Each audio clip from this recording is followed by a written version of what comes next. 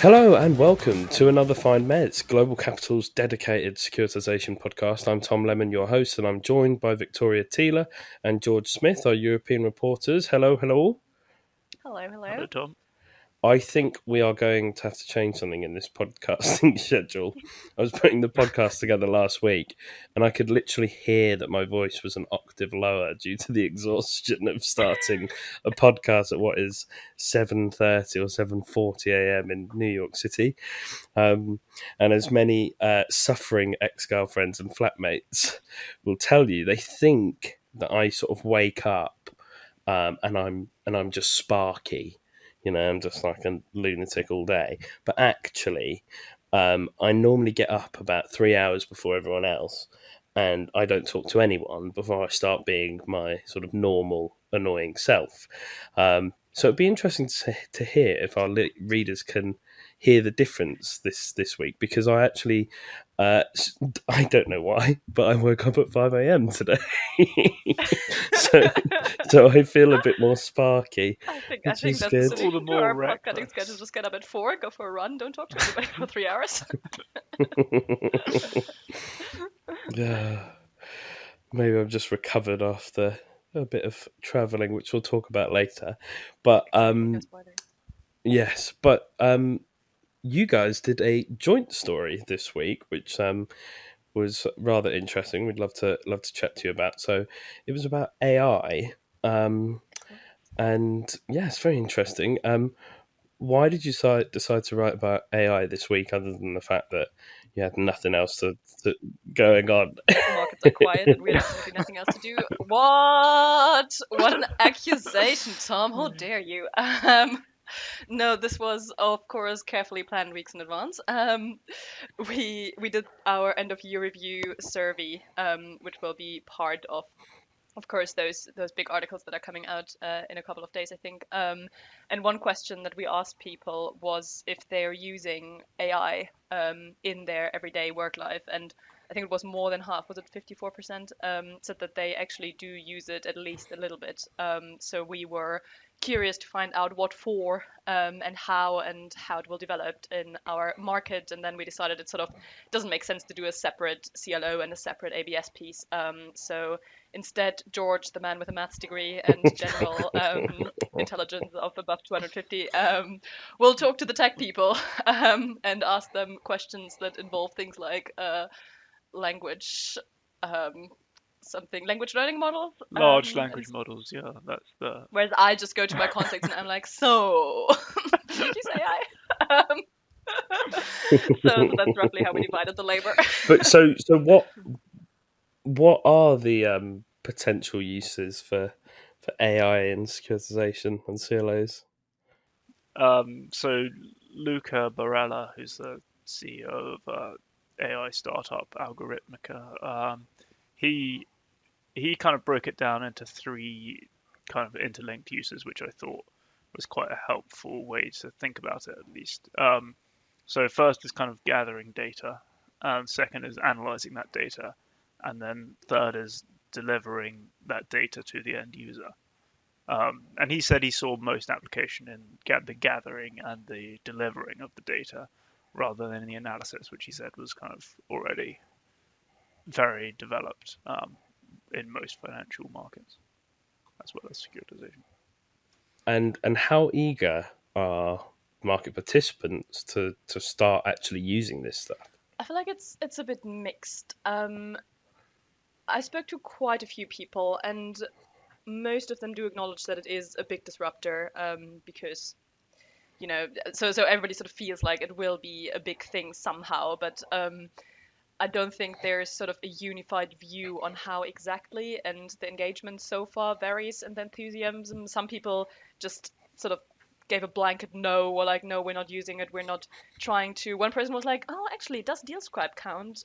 Which it does, I think, because they use machine learning to analyze CLO docs. So some are relying on sort of those little third-party companies that do use it to make their own work easier. But there's also some who do use it internally. One CLO manager told me that they're going through an experimental phase, so the company is encouraging everybody to just play with it and find use cases and then report back. So to get a better idea how it's useful, which I think is quite an interesting approach. Moody's said to me they've just launched a new tool, and they said we have 14,000 innovators because they've given everyone access to ChatGPT. That's a bold claim. So there's obviously. Although to be pioneers fair, there. there's not many idiots at That's Moody's, true. are there? That's true. I mean, there's probably a relatively low share of idiots generally in our market. Maybe some limitation is that Yeah. there are like a lot of people like over the age of 50 or so in the market. Maybe Yeah. cut that out.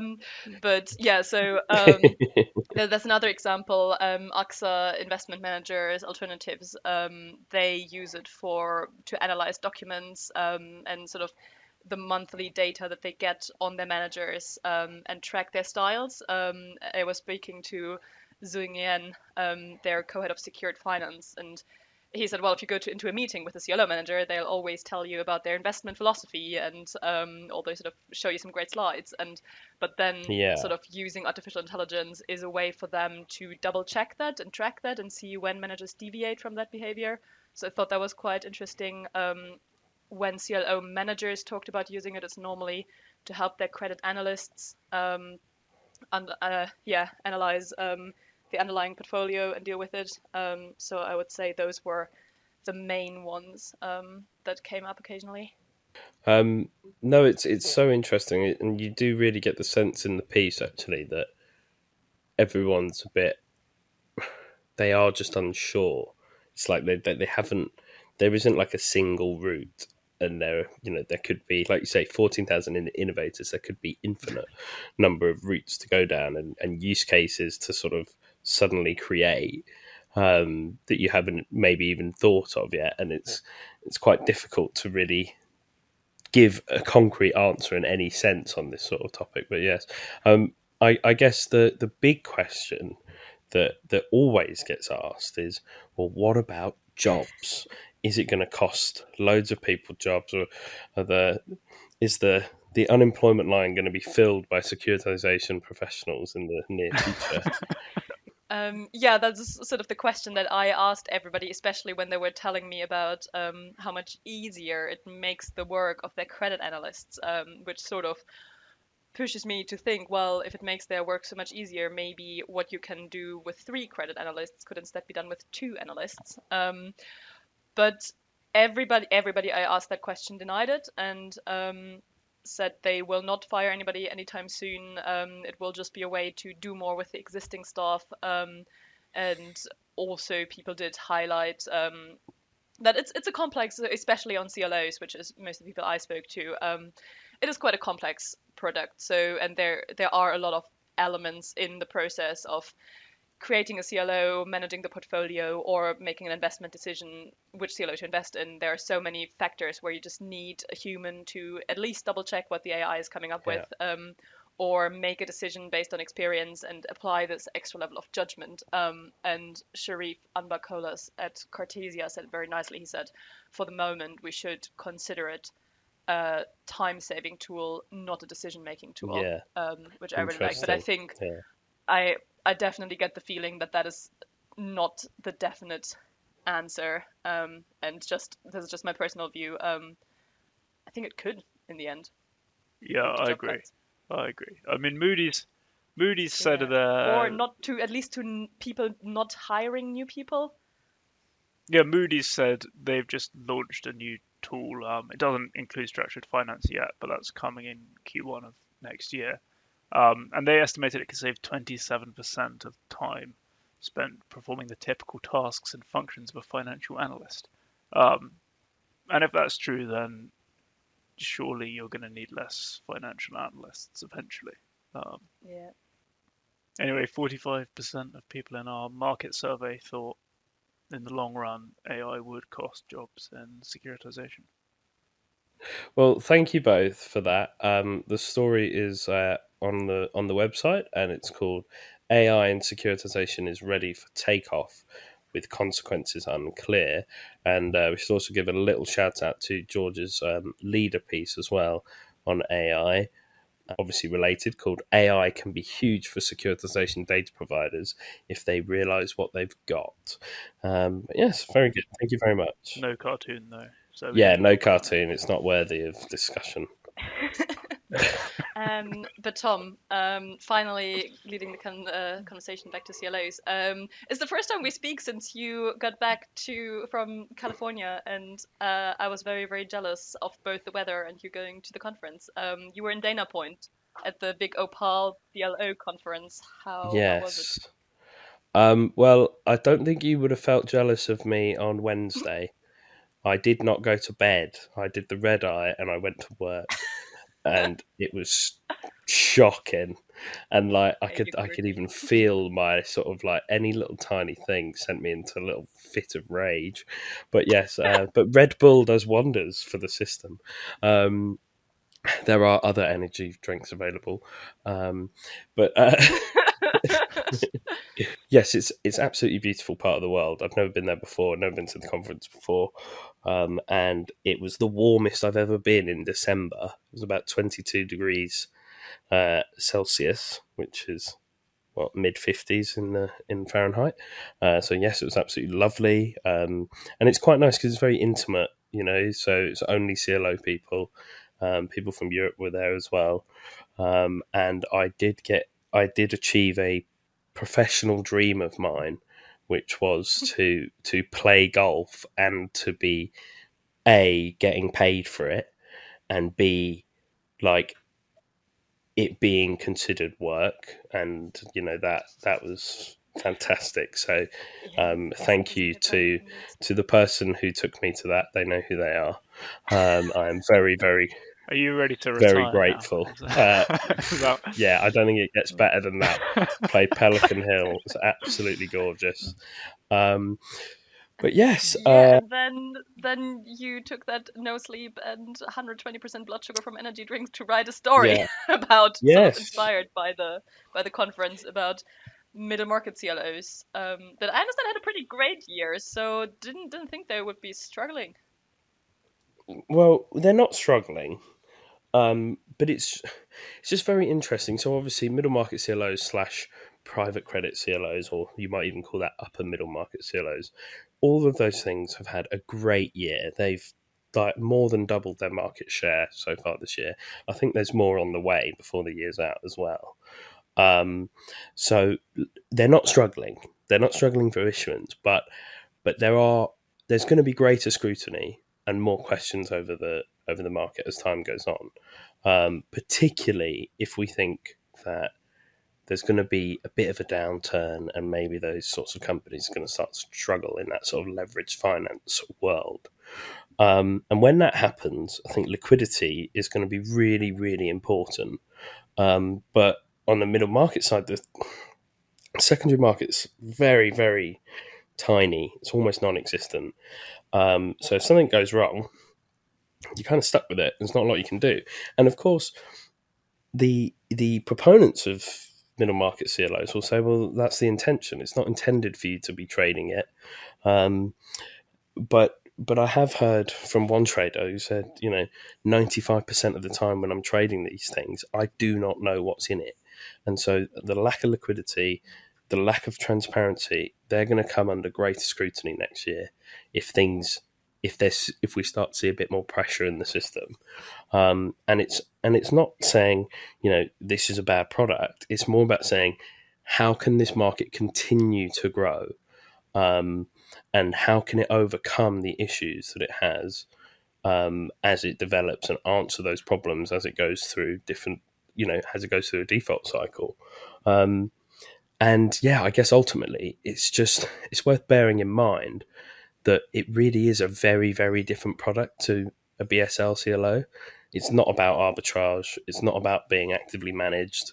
And it's more of a financing tool, as, I spoke to the team from Tikiao out there, and that's what, they were like, we don't really get involved because they're very different. And it's just going to be very, very interesting to see sort of how it goes along. Yes. And sort of from a European perspective, I think it's quite interesting. It would be interesting to see the market sort of going through maybe not quite an identity crisis, but sort of through a maturing process where it might run into some troubles in the US and sort of figure out how to deal with them, while it's like people are quite excited about it potentially starting in Europe. Yeah. So it's going to be interesting to see what the dynamic is. So if maybe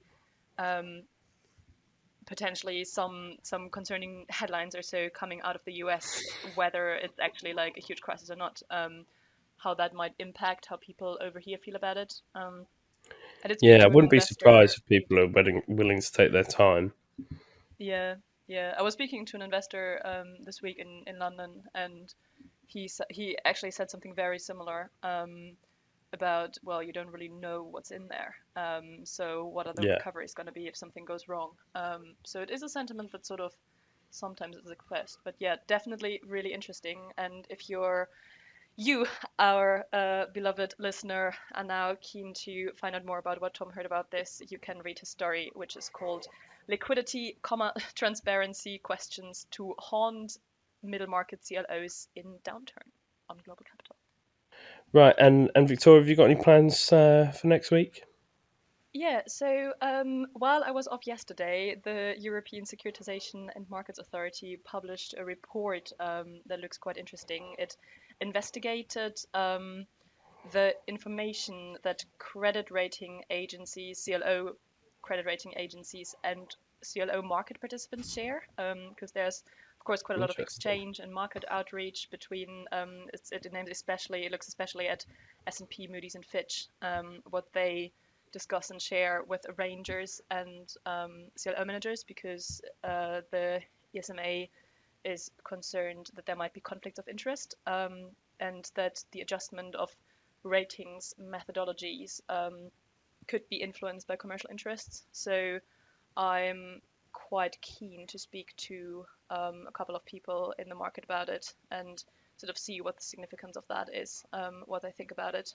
I had one investor who I spoke to one briefly today, who said, today being Friday, who said that there's a lot of issues, and he thinks it's basically appalling that this is still being done after the experiences with the financial crisis. But I'm very curious to hear what other people in the market think.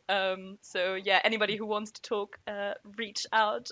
Tom will tell you how our email addresses work in a second. Yeah, so that's what I'm going to look into. And George, what about you? I'm actually back in London. We've got the very nice Christmas party. So unfair. What, you're doing mini golf, aren't you? Oh yeah. A rare experience of golf for me. And then, your face is just pure disappointment right now. How much can I pay for a sort of 2-day flight to just to win mini golf? Well, I definitely don't think I'll be presenting you with much opposition, although there has been some preliminary build up over email of people claiming their team is going to win.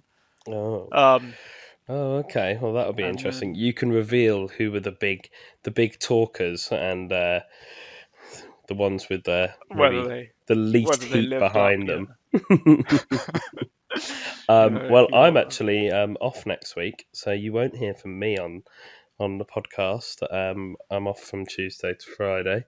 But before we do go, just want to mention one exciting development from us. As normal, we have our annual European Securitization Awards, and we're now through to the proper stage, the real stuff. It's like the Champions League group stage is over and the knockouts have begun. Our shortlists are Manchester out. United are nominated. Yeah, no nominations for Man United. But who is going to be the Arsenal this year in the securitization industry? That will be the question. Please go and vote. It's on our website. It's free to have a vote. You can't vote for yourself, so don't be that loser who tries and does that. And if you block vote, we can see it. We're clever like that. But yes, please do it. There's the Rising Star Award, which I mentioned a lot on LinkedIn. and that seems to have got a fair bit of traction. There's 10 rising stars to choose from. So yes, it'll be very interesting to see who has the best PR campaign to win that one. But I'm afraid that's all we've got time for today. As ever, you can get in touch at tom.lemon@globalcapital.com or george.smith or victoria.teeler. But otherwise, thank you for listening and have a great week. It's goodbye from us. Goodbye.